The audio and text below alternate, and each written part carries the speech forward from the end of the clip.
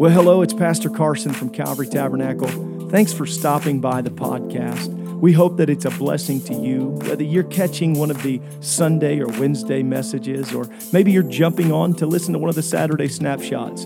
We're doing everything we can right here in the beautiful Fountain Square area of Indianapolis to try to reach and connect and disciple people towards Jesus Christ. Enjoy what you listen to, and I hope that it's a benefit to your life.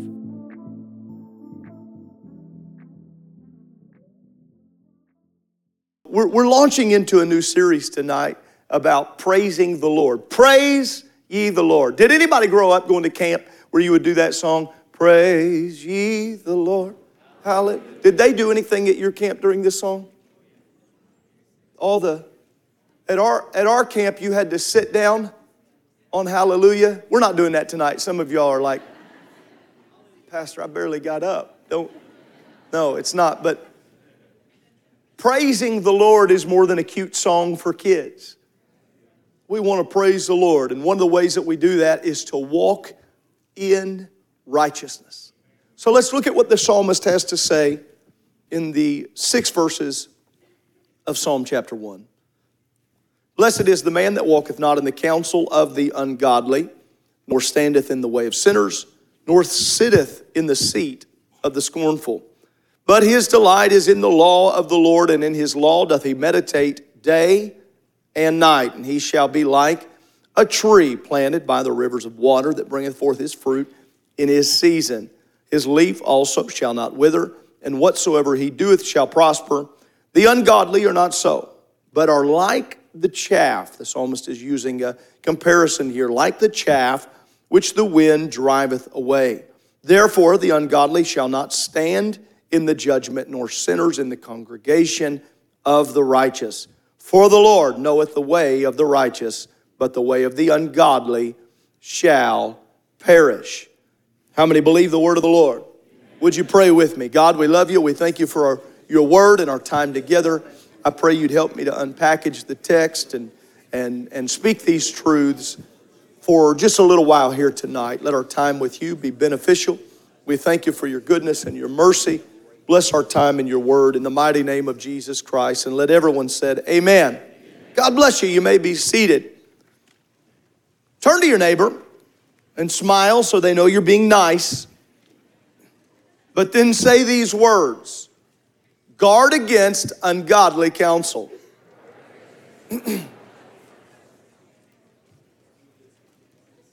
Not every friend can give you advice. Brother Gallion, we got to be at that day apart yesterday, and I had a great time talking with Grantland there. And our opening conversation revolved around his hair and the lack thereof. His recent, it's kingdom work, Sister Gallion. Thank you. It's kingdom work. One of the first things he asked me was, or told me was, my mom said, Christmas pictures. And so that was pretty funny. But he started talking to me about your axe. We recently were talking about axe, and he said, my dad, I don't think my dad brought his axe. And he started to tell me a story that I won't tell publicly about somebody using your axe. And he said, my dad was so nice, but they were trying to use the axe, and they crushed the edge on a rock. And said my dad was like, hey, no problem. But he had to go home and file that and really work that. Now, we talked about this in a chapel here a couple months ago, where I said if I wanted to talk about swinging the axe, I didn't even have to have a discussion. I knew Brother Gallion could do it. Brought him up in person for a live illustration because I knew he knew how to use an axe. I will tell you, there are certain people, I just know they don't know how. Okay? And I'm no master with an axe, I promise you that. But there are certain people, it's not their gift. Now, that's not for them to feel bad about. Some people might feel contrary. It's not for them to feel bad about. But if I was going to ask someone for advice on a particular area, in this case, the axe, I want to ask someone who knows what they're doing. Okay? I'm going to tell you, I'm going to be honest with you. If you need work on your car, I'm not your guy. Alternator, yep, I can do it. Oil, I can help you. I know where Jiffy Lube is. No, I could change your oil. Change the tires, basic things like that. But if you need your engine rebuilt, if you want to talk about rods, and I'll just stand there and this is how I talk about a car.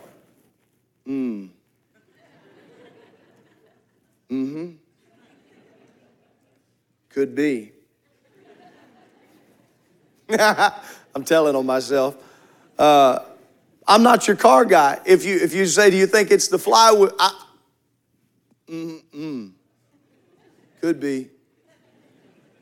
And you could just as easily say, but it might be a belt. And I'd say, could be. What do you think? But there are people in this room that if you had a car problem, you could ask them. If you have a car problem, you want to go to Pastor Lopez, not Carson.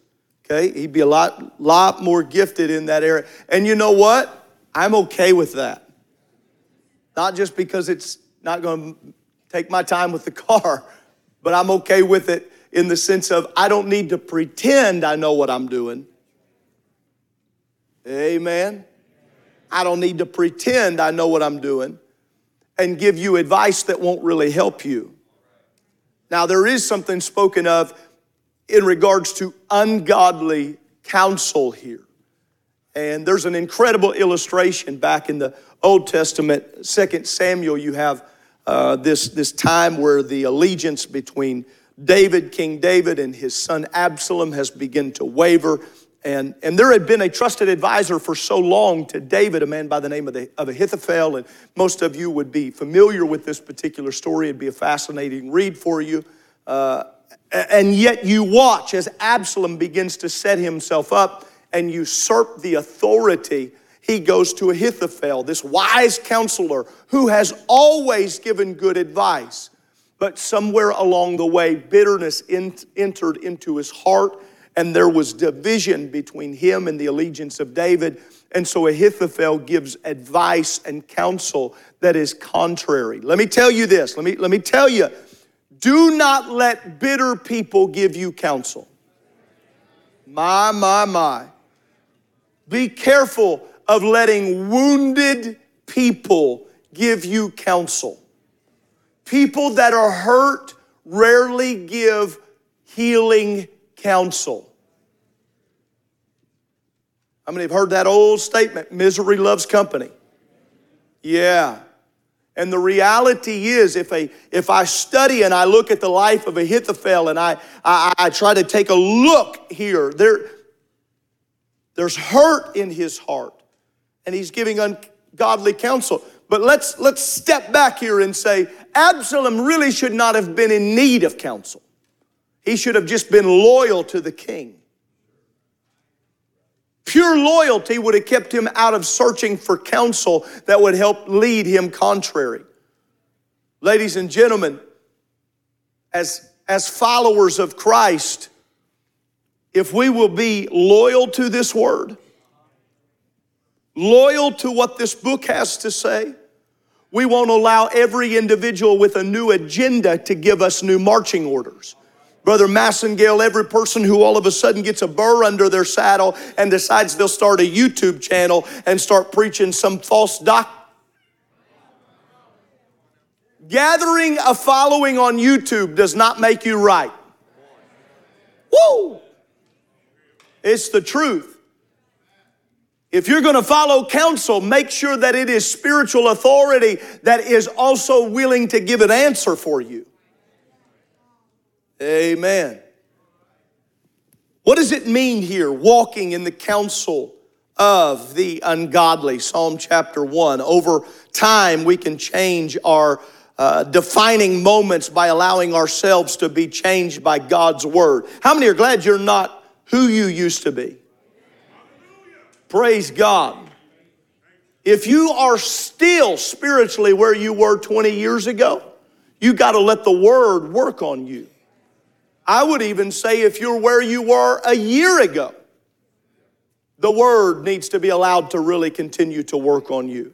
We're all a work in progress. We don't get off the wheel of work. but we need the word to continue to be applied to our life. It will help us determine the counsel that we are hearing, that we are listening to. There's a great place to start, and it is in the book of Psalms. It's aimed at this opportunity of restoring someone to the will and the purpose of God. Every person has a purpose for their life, has a will of God to be applied to their life. There are no mistakes.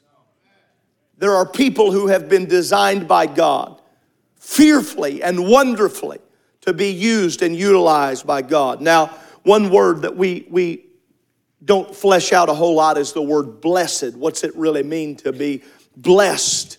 Blessed has a religious worldview nested inside of the world. And in the biblical language, an amplified explanation of the Hebrew term would be something like being the object of God's affection and attention. I will tell you very clearly what I believe you already know, but let us state it out loud. I am not looking for blessed according to the world's standard. Now, that's not saying that we don't want to be financially secure. We do. We do. Anybody that says, I don't really care about that. You want to provide. You want to be a provider. You want to be not in the sense of luxury so the world can call you blessed. But more importantly than anything, we want to be blessed as it pertains to the object of our affection, which is Christ. To be blessed according to the Word of God, which means I've got to walk in the counsel of the Word of God. I want to be blessed according to His Word, according to His will. The blessed man is defined first by what he does not do, because in saying no to worldly voices, he is saying no to his own wisdom, his own sense of being wise enough to choose between those voices. And there are so many voices that are vying for your attention. So many of you that are at college right now, you heard a lot of people's opinions about where you should go to school. A lot of you that are in this house tonight, you hear opinions all the time on where you should work, how you should live, how you should give, what you should do. Some opinions are not as weighty. Should I wear jeans or khakis today? Life's going to go on. Okay? Should I wear the red tie or the blue tie? Who cares? You know, I hope it looks nice, but at the end of the day, it doesn't matter. But there are major choices that are consistently being shot at. Is church attendance necessary? Is fellowship with the body critical? Is tithing actually necessary? Is giving Is giving myself to the kingdom of God a worthwhile? Ladies and gentlemen, those are not shots at opinion. Those are shots at Scripture. Those are attacks against the Word of God. And here is a misconception that we can somehow think an attack against Scripture is not an attack against His church. We are the body. We are believers. And so while our constant job is not to be riled up into trying to prove that God is God, at the end of the day, God is God whether people believe it or not. God is going to be God whether the government or whether politics, or He's going to be God no matter what. Doesn't matter who's in office or who's not. God will be God. But His people should be people of His Word, trying to walk after righteousness, not in the counsel of the ungodly. She's been married 6 times. She should not be your marriage counselor. You're not going to believe. I mean, maybe you would. Some of the stuff I deal, I was talking to, and I'm thinking, oh, you shouldn't talk. And here's what I've got to ask. If you know you should not give counsel, if there might be 5 things, you could give phenomenal counsel about. But you know this ain't really your spot. You know this isn't really. Someone comes to you and starts talking. It's okay to say, you probably should talk to, and give them a good recommendation. Give them a good recommendation. Do not allow your arrogance, man, I'm in something right now. Do not allow your arrogance to make you come up with an answer that you yourself are not even living.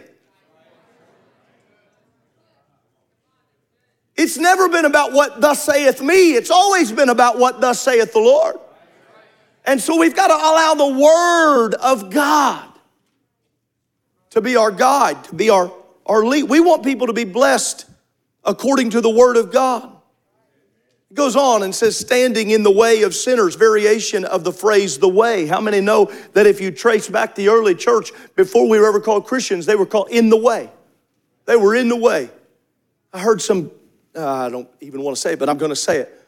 Heard some young zealous guy, man, it's been so many years ago. Many years ago, he got up and said, some of you talk about being in the way. And then he went on and made some crass thing, not understanding the biblical concept. Brother Staten, I was thinking, to be in the way is a powerful thing. We're people of the way. But we've got to decide which way we're in.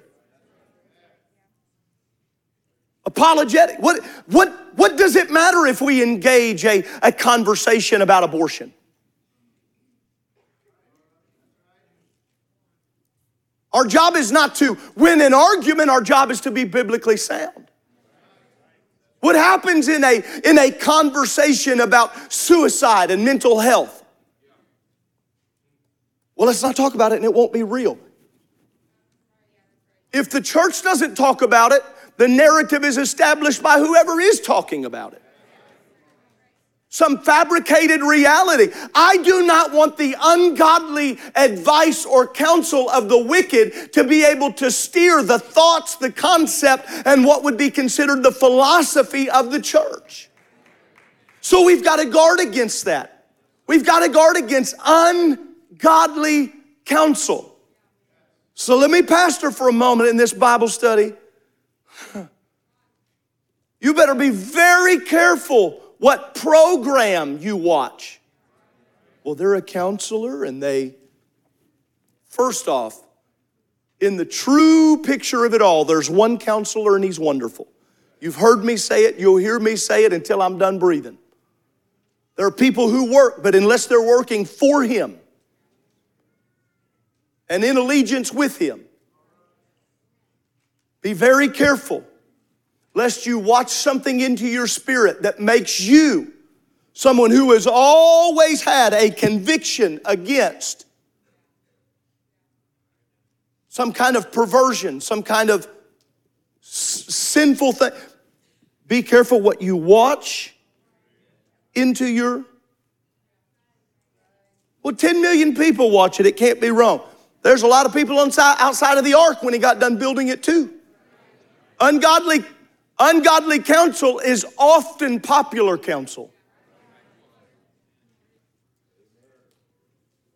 Ungodly counsel builds crowds. Godly counsel keeps people alive. That's the goal. That's the goal. Let this word be our God.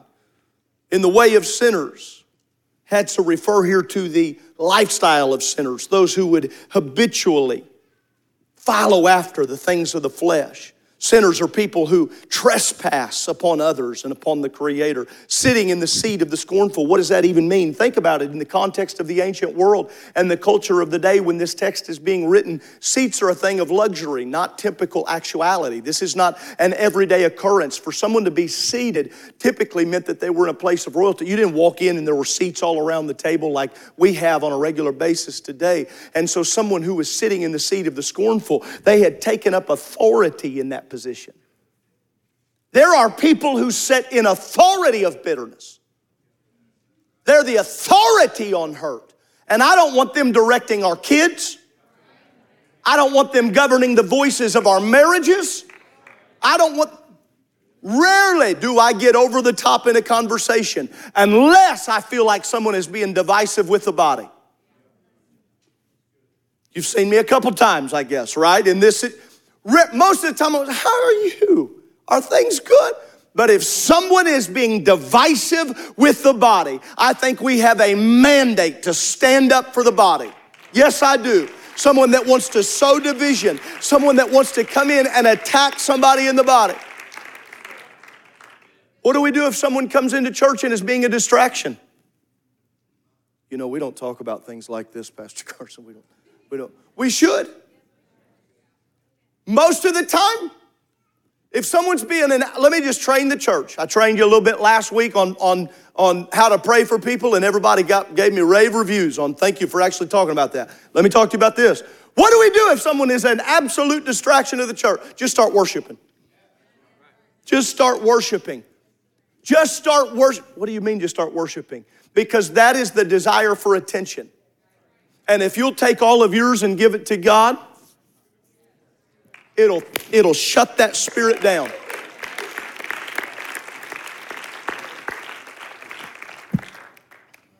I want you to throw your hands towards heaven. Boy, I feel something right now. Wow. My. Praise God.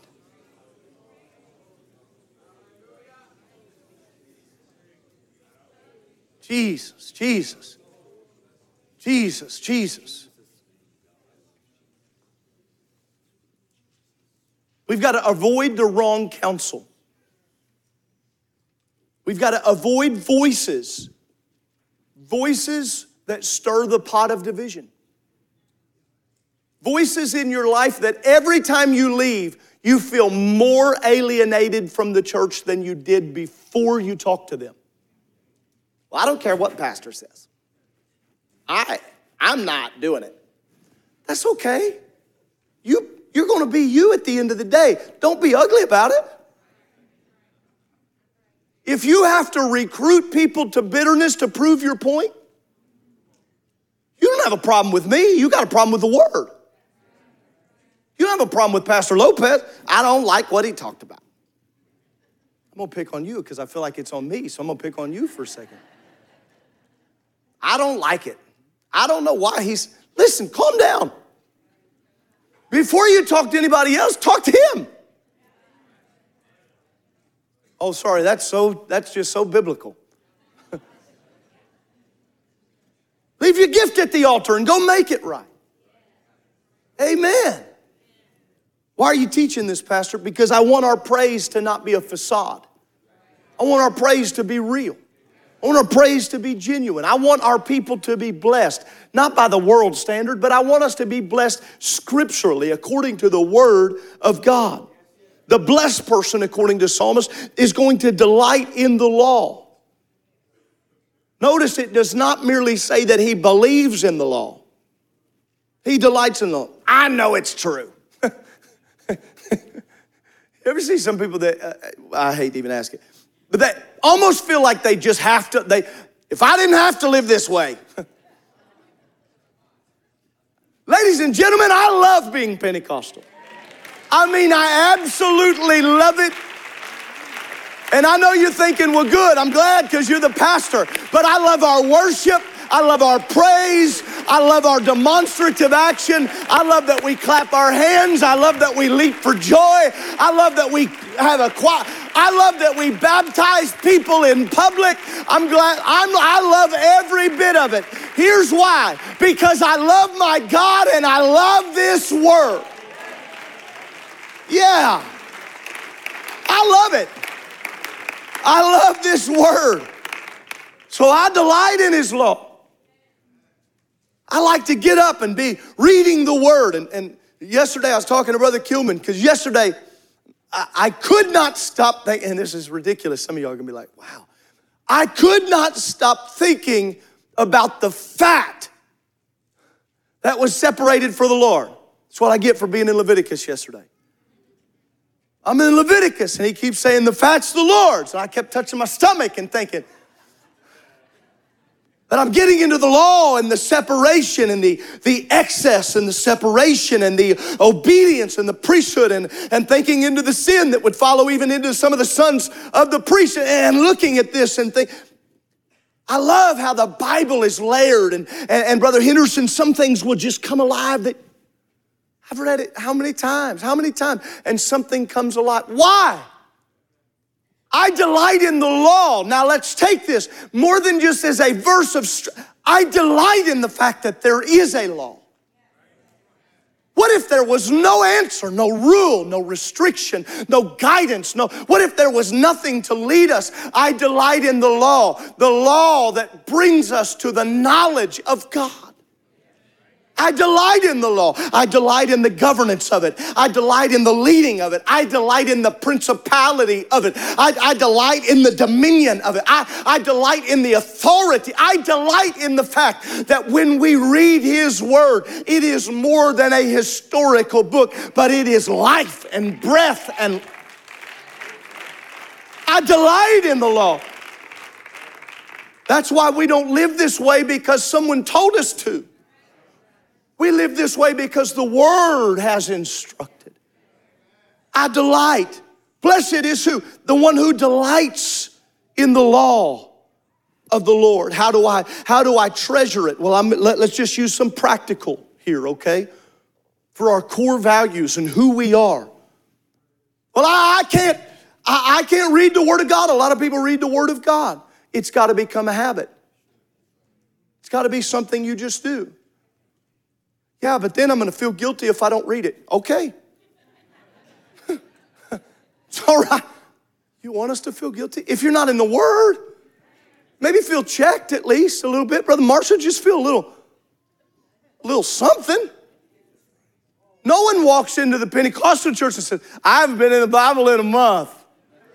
It's just not who we are, right? We don't wear that as a badge of honor. If the only Bible you get is from the preaching and teaching here, you are woefully undervaluing this book. Somebody came to me a little while ago and said, hey, Pastor, what do you think if some of us elders, we just kind of got together and we read the Word and studied the Word together? I said, what? Brother Ross came to me about teaching a Bible study on Revelation. We were talking, what do you think? I said, what? People that can get excited about reading and studying and living the Word of God when we're not confined in a setting. Do you know the average, I'm going to get on it, I'm on it. The average church in America that has replaced time in the Word with walking in for one service a week and throwing a handful of Scripture? That's not who we are. We are people of the Word. We are people of the Word. We are people of the Word. Yeah. Come on, we meditate on it. We marinate on it. We put it in and we live on it. And then we meditate on the Word. We chew on it. We think about it. We don't think the Old Testament is meant to be dismissed. Yeah.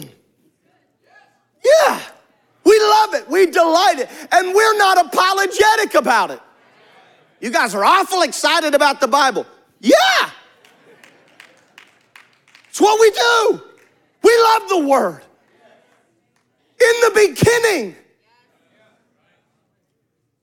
Well, in the beginning was the Word. The Word is with God. The Word was God. And we get really excited about just the was God and the oneness of God. We can never get so excited about the oneness of God that we miss. What was Christ's defense against the temptation? It is written. Praise God. So we delight in the Word of God daily. You say, well, I can't understand it. Well, put a translation there that you can understand, weigh it against. You say, well, I've been reading a King James. I love the King James. It's what I read from. It's what I preach from. But it's okay for you to put a translation. Read it. If you don't understand it, get you a NKJV. An ESV and read it right here. And any of the purists in the room that are like, oh, if you're that pure, you go and just read only Hebrew. You go get you a Greek degree, and that's fine. That's fine. But I want people to understand the Word of God. I want us to understand what we're doing and why we're doing what we're doing. Amen. And loving the Word of God. There's nobody in this room that would eat a sandwich if you didn't know what was in it.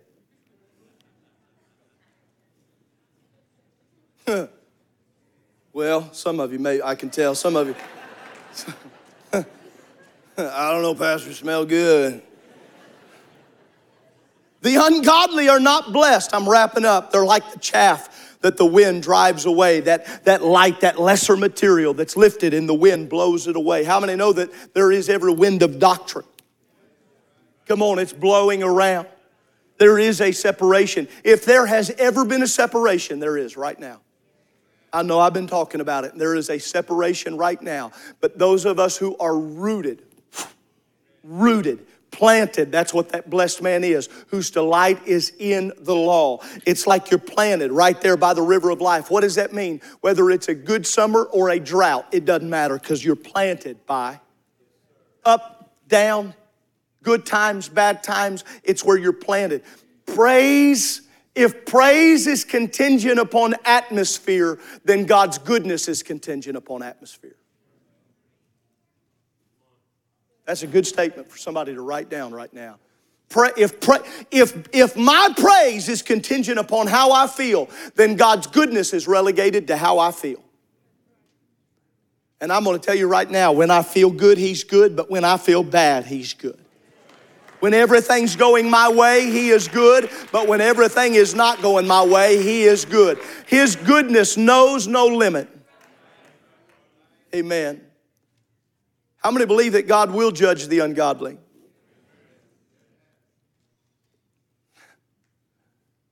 I hate to even skate into this topic, not thoroughly fleshing it out. I wish, I'm telling you openly, I wish that hell was not real. But it is real, ladies and gentlemen. Hell is real. How many grew up where you heard it preached about all the time?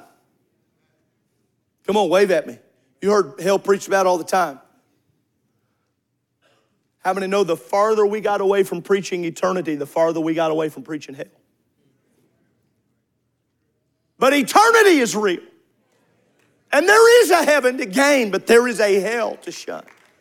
And the ungodly will receive judgment. And I want to make sure that the ungodly do not counsel me into their... I don't know if all that matters. If this word says it matters. If this word says that prayer matters. If this word says that obedience matters. Well, I don't know. I don't know if it matters. This book says rebellion is like witchcraft. I want to please Him. He will guard us and He will guide us because ultimately God watches over the righteous. Aren't you thankful for that? Never seen the righteous forsaken nor his seed begging for bread. Blessed are those who mourn. Blessed, blessed, blessed. The blessed one is never trapped in the prison of the present. Please catch that. The blessed person is never trapped in the prison of the present, fearing that what is happening now is forever, or that this present misfortune is their finality. Blessed people are able to say, I've had a rough day, but I've got a good God. I've had a tough week, but I've got an eternal Savior. I'm talking to some people in this room right now. You've tried to give recently, or you've been a part of the tent revival. You did all this stuff like, woo! And here you go. Issues, problems. Maybe I'm the only one, but I doubt it, that I've wanted to say, God, you must not have noticed.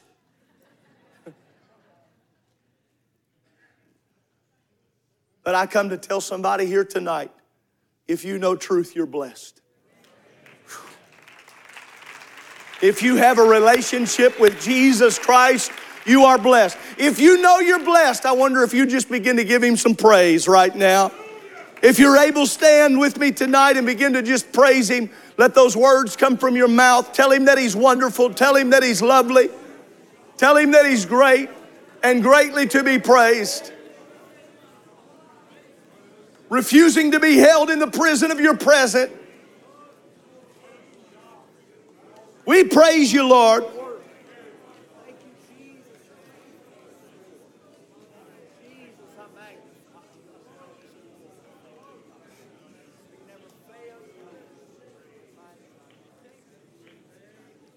If you know He's a good God, say amen.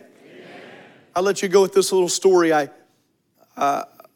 guy I know was telling the story about this little boy who was the dad's just worshiping in church. Now, if you come to a normal Sunday night service and the kids are close to the parents or just around, we've all been here in a situation like this. So the dad is just worshiping. He's got his hands lifted while his hands are lifted and he's just worshiping. He said, I cannot worship because I'm watching his little boy.